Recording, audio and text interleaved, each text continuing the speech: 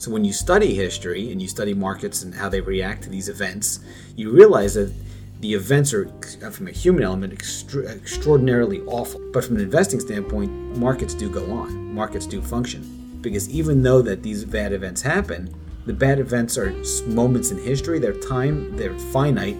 The market is infinite. You're listening to Last Week in the Market, the podcast for self-guided independent traders. Hey everybody, thanks for joining the podcast today. I'm Sean Vincent. I am the voice of Last Week in the Market. We'll be talking with Adam Sarhand. He's the brains behind Last Week in the Market. Adam and I recorded a podcast on Friday afternoon last week, shortly before the market closed. It was a good day on the market. It was the first follow-through day that we've seen in a long time, certainly since the big pullback that struck us in July. Then on Saturday, we got the terrible news of the attacks in Israel, and throughout the weekend, we saw the footage of the atrocities there.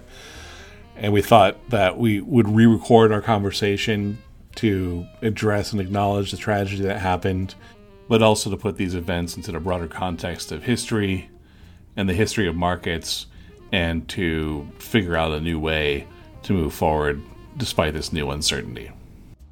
But before we get to all of that, remember that in the market, the past does not predict the future. No results are typical, and there is inherent risk when trading in the market. This podcast is for educational purposes and does not constitute financial advice. This is the week of October 9th, 2023, and here's what happened last week in the market. After weeks of losses and choppy sideways motion, the market finally started a rally and continued with a follow-through day on Friday. Adam will explain to us what a follow-through day is and why it's important to A.M.P.D traders. After good news in the markets on Friday, we saw terrible news on the global stage on Saturday. When it comes to your trading strategy, Adam says it's not the news that matters, but how the market reacts. So you and I recorded on Friday, about an hour or two before the markets closed. It was a good day on the market, a follow-through day. We'll talk about what that is a little bit more. And then the next day, a new war broke out. Yes. And I've watched it over the weekend. And, we record on Friday. I like to edit and have things ready, by Monday afternoon at the latest. And the tone of our podcast on Friday was excitement, hope for the future, opportunity for profit. And then I saw pictures of people who had been killed and left on the highway, and buildings being blown up and falling down. And I lost that joy. I lost the optimism. And the whole tone of our conversation struck me as wrong for the moment, now that these other things had happened. And so you're in my office today. I love that we get to talk in person. Sometimes we're on the internet, right? Using technology. And so I asked you, would you record again for me? And a lot of the things that we're going to say are going to be the same.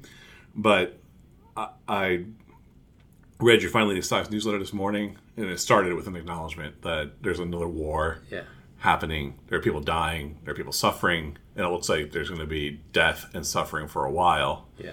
And one is I just an acknowledgement of that.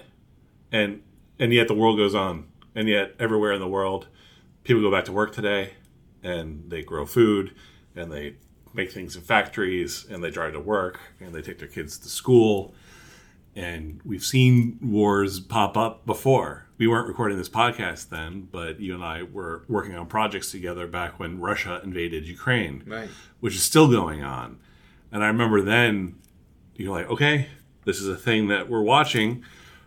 When it comes to the markets, it's not the news, it's the reaction to the news. And during the last 10, 11 weeks that we've been recording together, we talk about sometimes macroeconomic indicators. Mm-hmm. They're not irrelevant, but they're not the primary thing we're looking at, right? Price is primary, everything else is secondary. Help us digest that. Like how this is what makes sense out of it. Yeah. So first off, thoughts and prayers. It's an extremely, extremely, extremely awful event that happened and that's happening. It's not just that it's over. And the human element supersedes anything else. Puts trading, puts investing, puts money, puts work, puts everything else in the back seat. Because the human-to-human connection, there's a reason why we're all here, is numero uno. It's number one. You want to live in a healthy world. We want to have peace. We want to have happiness. We want people to thrive. We want people to be successful. We want to be optimistic about our future, so on and so forth. So even with the events that happened, it's really important to understand, like Ray Dalio talks about, who's the biggest investor or the biggest hedge fund manager of our generation. He says if you study history, you realize it's another one of those. Meaning what? If you study history, you know that wars happen. That's what I said in the note this morning. And yes, these things happen. They're sad. They're unfortunate. It's awful. It's senseless. I mean, it's brutal. It's a savage. There's no rhyme or reason for it. But wars happen. So from an investing standpoint, and business standpoint, and life standpoint, safety is number one. If you're in a safe environment, great. It's a blessing. Count your blessings. But number two is, how does the market react to the news? Overnight with futures, I know you said you were going to call me over the weekend. I got lots of phone calls. Hey, Adam, what do you think is going to happen on the weekend when the futures open Sunday at 6 Eastern? Well, my guess was stocks are going to go down and gold's going to go up and oil's going to go up a little bit. And that's what happened. I had no idea how much stocks would go down or how much oil or gold would go up, but that's typically the response. I remember back in the 90s, you had Gulf War I, Gulf War II, and you saw this in 2000 after 9/11. You saw this so many times, so many other wars or conflicts, whatever word you want to use. We've seen these things before. So when you study history and you study markets and how they react to these events, you realize that the events are, from a human element, extraordinarily awful. The bad guys hopefully are just gone because they need. This is just awful. It's abhorrent. It's horrific. Any other word you possibly want to use, events that describe this, it's absolutely senseless. But from an investing standpoint, markets do go on. Markets do function, and the optimism should stay there because even though that these bad events happen, the bad events are moments in history. They're time. They're finite. The market is infinite. And that's really important to understand, that these wars eventually end. Yes, there's a human toll. Yes, they're brutal. Yes, they're devastating, so on and so forth. But they end. The market stays open. So how you navigate that environment is up to you. Today was, in my opinion, a bullish day. The market opened lower. Now it's in the upper half of the range, depending on where we close. That's a good sign. And guess what? You're not down 500 points in the Dow or 1,000 points or whatever, some crazy massive, puke kind of reaction. This was just a very small decline from a massive event that happened, a horrific event, and now you're moving forward. And the market's got a lot to look forward to this week. You have to deal with the hopefully this war being a swift end. It's not going to be open-ended. Fingers are crossed. But as investors, we've got to deal with probabilities and stack the odds in our favor. Most likely, this war is not going to blow up into a massive World War III kind of scenario. That being said, the ingredients are there for some kind of spark that could ignite another massive regional war, global war, whatever the case may be. The probability is low, but that could happen. So from an investing standpoint, you ask, okay, most likely this will go away, and then what do you deal with? Well, we've got inflation this week, we've got earnings this week, we've got other events this week. Okay, how's the market reacting to the news? That's all that matters in my mind. Yeah, and the market is not reacting in a severe way to the news. Correct. And frankly, it's been nearly 2 years now for the invasion of Ukraine. Mm-hmm. And it had some slight market fluctuations on the initial invasion, but then it went on, like you say, the market went on. And then a year later, there was a rally that got us through the summer. Yeah, no, I mean, it's one of those situations where it's so sad from a human toll. You really want to wear that sensitive hat and be very, very mindful of it and go out above and beyond, give help. There's humanitarian causes, go out and give. Living is giving, right? Go out and give, help, do whatever you can do to contribute and help. But from the investing side of it, when you filter out all the noise and you just look at the market and you just look at how the market's reacting, there's one of three things. It can be bullish, bearish, or it can be a non-event. Mm-hmm. If the market doesn't fall on bearish news, that's bullish. If the market doesn't rally on bullish news, that's bearish. Right. So what's happening now is the market's not falling in a very big way on what otherwise could be very bearish news. And that in of itself is bullish. There's a bullish side. Yeah. Yeah. And regardless of global catastrophes and bad news and wars and plagues, pandemics. Right. the way an amped trader manages risk doesn't change. Zero. Right? So whether it's one equity taking a hit or hits coming across the board, an amped trader, when they go into a position, has already decided when they're going to sell by setting their sell stops. And if a massive global calamity sent all markets crashing, amped traders' sell stops are going to get triggered, and they're going to be out. Yeah, 100%. And that's how they manage that risk. So whether it's big risk or a global risk or an isolated risk that affects a part of your portfolio, the risk management's the same. 100%. In the book, in Psychological Analysis, and if anyone hasn't read it, they can go on Amazon and type in Psychological Analysis and read it there. We have a whole chapter dedicated to risk, but not just risk from an entry to exit standpoint. We have multiple types of risk. Remember? One of those pieces of risk were the geopolitical risk or external events. So there's multiple levels of risk here, not just enter here, exit here, risk this much in my portfolio. That's one type of risk. But there's systematic risk. There's unsystematic. There's all these different types of risks that show up. And this geopolitical risk is one of the major ones, and that's what we're seeing here. But again, it's another one of those. This is not the first war, sadly. It's not the last war, sadly. There's going to be more of these. So from an investing standpoint, if you have structure in place, you're going to be protected. And that's what we want to do, is we want to plan for that great American tailwind. We want to plan for the long term. We want to plan for bull markets, bear markets, and sideways markets. But understand, it all comes down to risk and reward. So if you take care of the risk side of the equation, the reward side should, hopefully, fingers crossed, take care of itself. Sure. So now that we've talked about the tragedy, we've put it in context with the economy, it's another one of those without the callousness that's associated with that. But the markets are open. We're moving forward. Friday was a good day for amped traders, for the market in general. I think the NASDAQ at the end of the day was up about 1.6, 1.7%. It was a follow-through day. Yes. Tell our listeners what a follow-through day is. Sure. So when you have a correction, which was the market's been correcting since July, you get these series of rally attempts.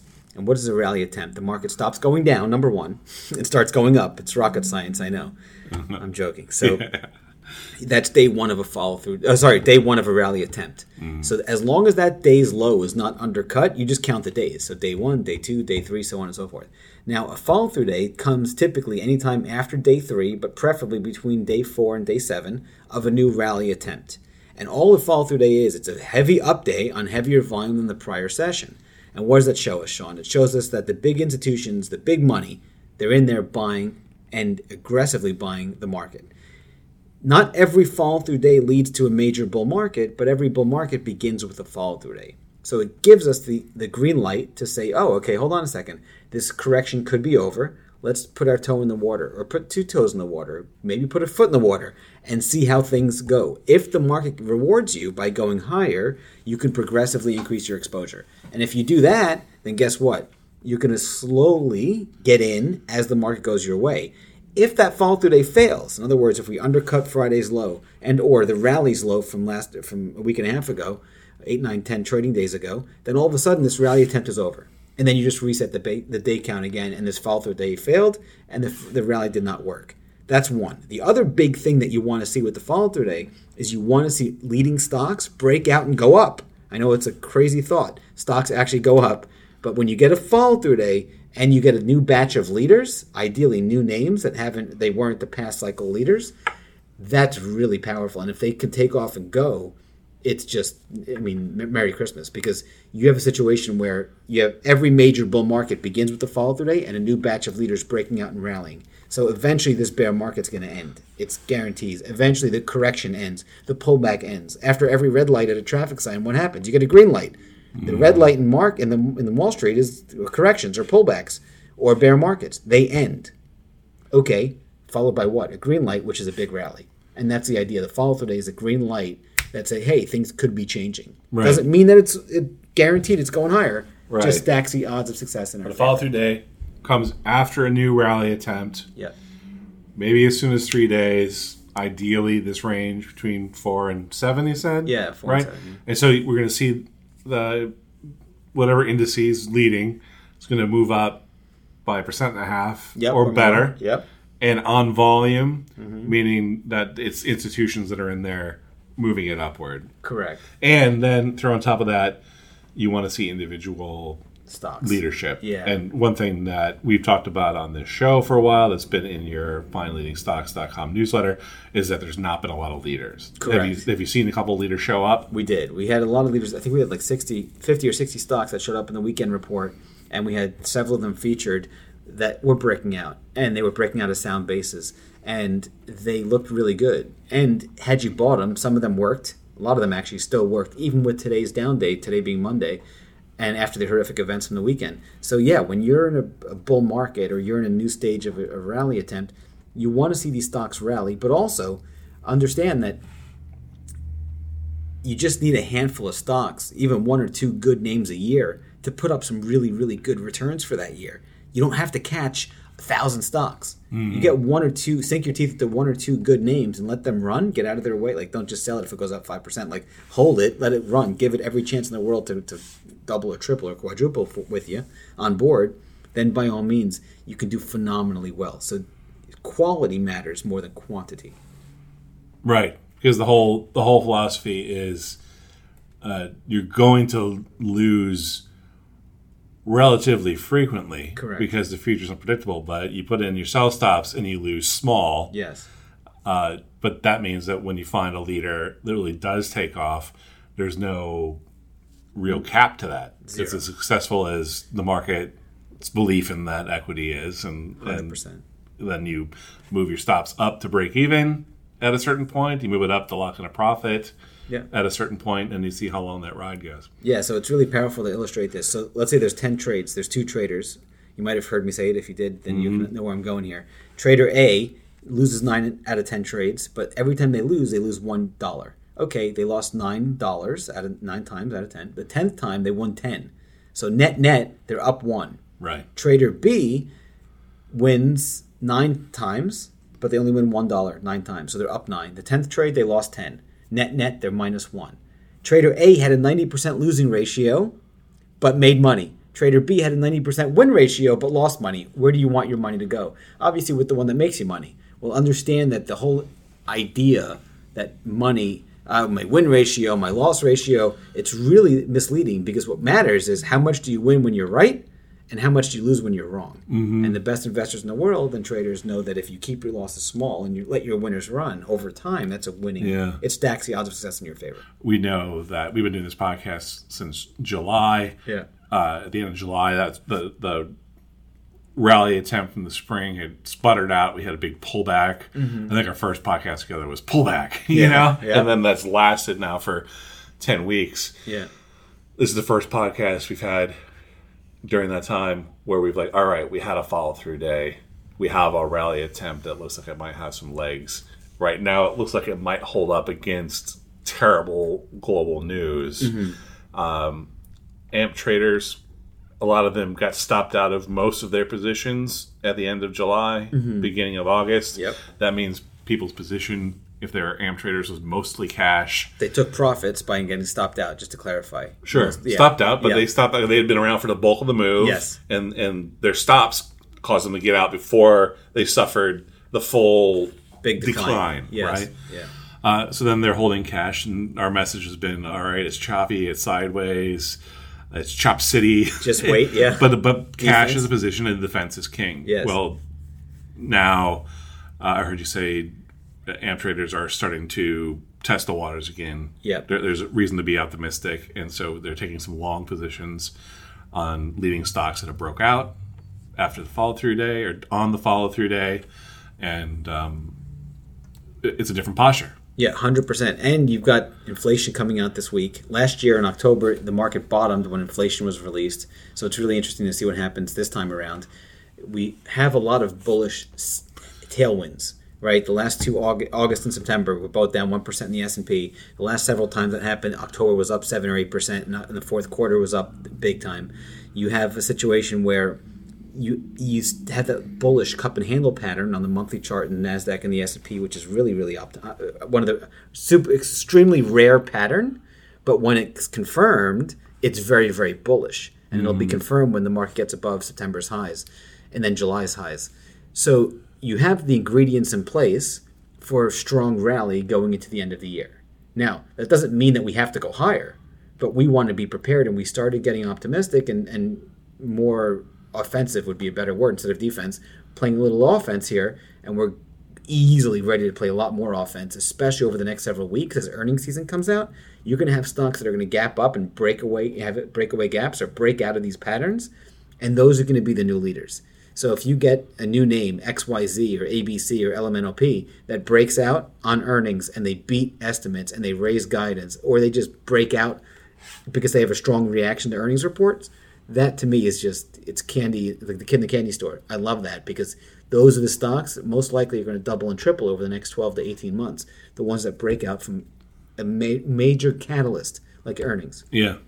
And then to put a fine point on it, that's what FineLeadingStocks.com newsletter is all about, is you spend your time looking for those leaders and looking for the advanced entry points when they've broken out and they're poised to be buyable, as you say. Yes. If you're willing and ready to take that risk. Yeah, 100%. And it's like we were talking earlier about the cavemen back in the day and their eating habits and their walking and then running, like Nassim Taleb and the Black Swan type of a thing. That's right. Yeah, so it's the cavemen back in the day used to hunt and gather. This is my version of hunting and gathering. I'm not killing game, and I don't even know how to hold a gun, let alone tie my shoes. I'm not going to go hunt a big, saber-toothed tiger. But what am I doing? I'm looking through markets. I'm hunting and gathering in my way, in my world, for food and or, i.e., for opportunities that work. And this, to me, it's like anyone who likes playing a puzzle or a game. It's the most intellectually stimulating puzzle and game, and satisfies me on so many different levels, the hunter-gatherer in me and all these other things, that it's the greatest intellectual challenge or intellectual game I can find and play, and I love it. I'm passionate about it and love helping others. I mean, it's absolutely next level awesome. All right, everybody, that's the podcast for today. I appreciate you listening through to the end. Our hearts are with all those who are suffering in any war. We'll keep our eyes on the markets for you. We'll be back next week to talk about it. Until then, as Adam always says, keep your losses small and let your winners fly. If the market doesn't fall on bearish news, that's bullish.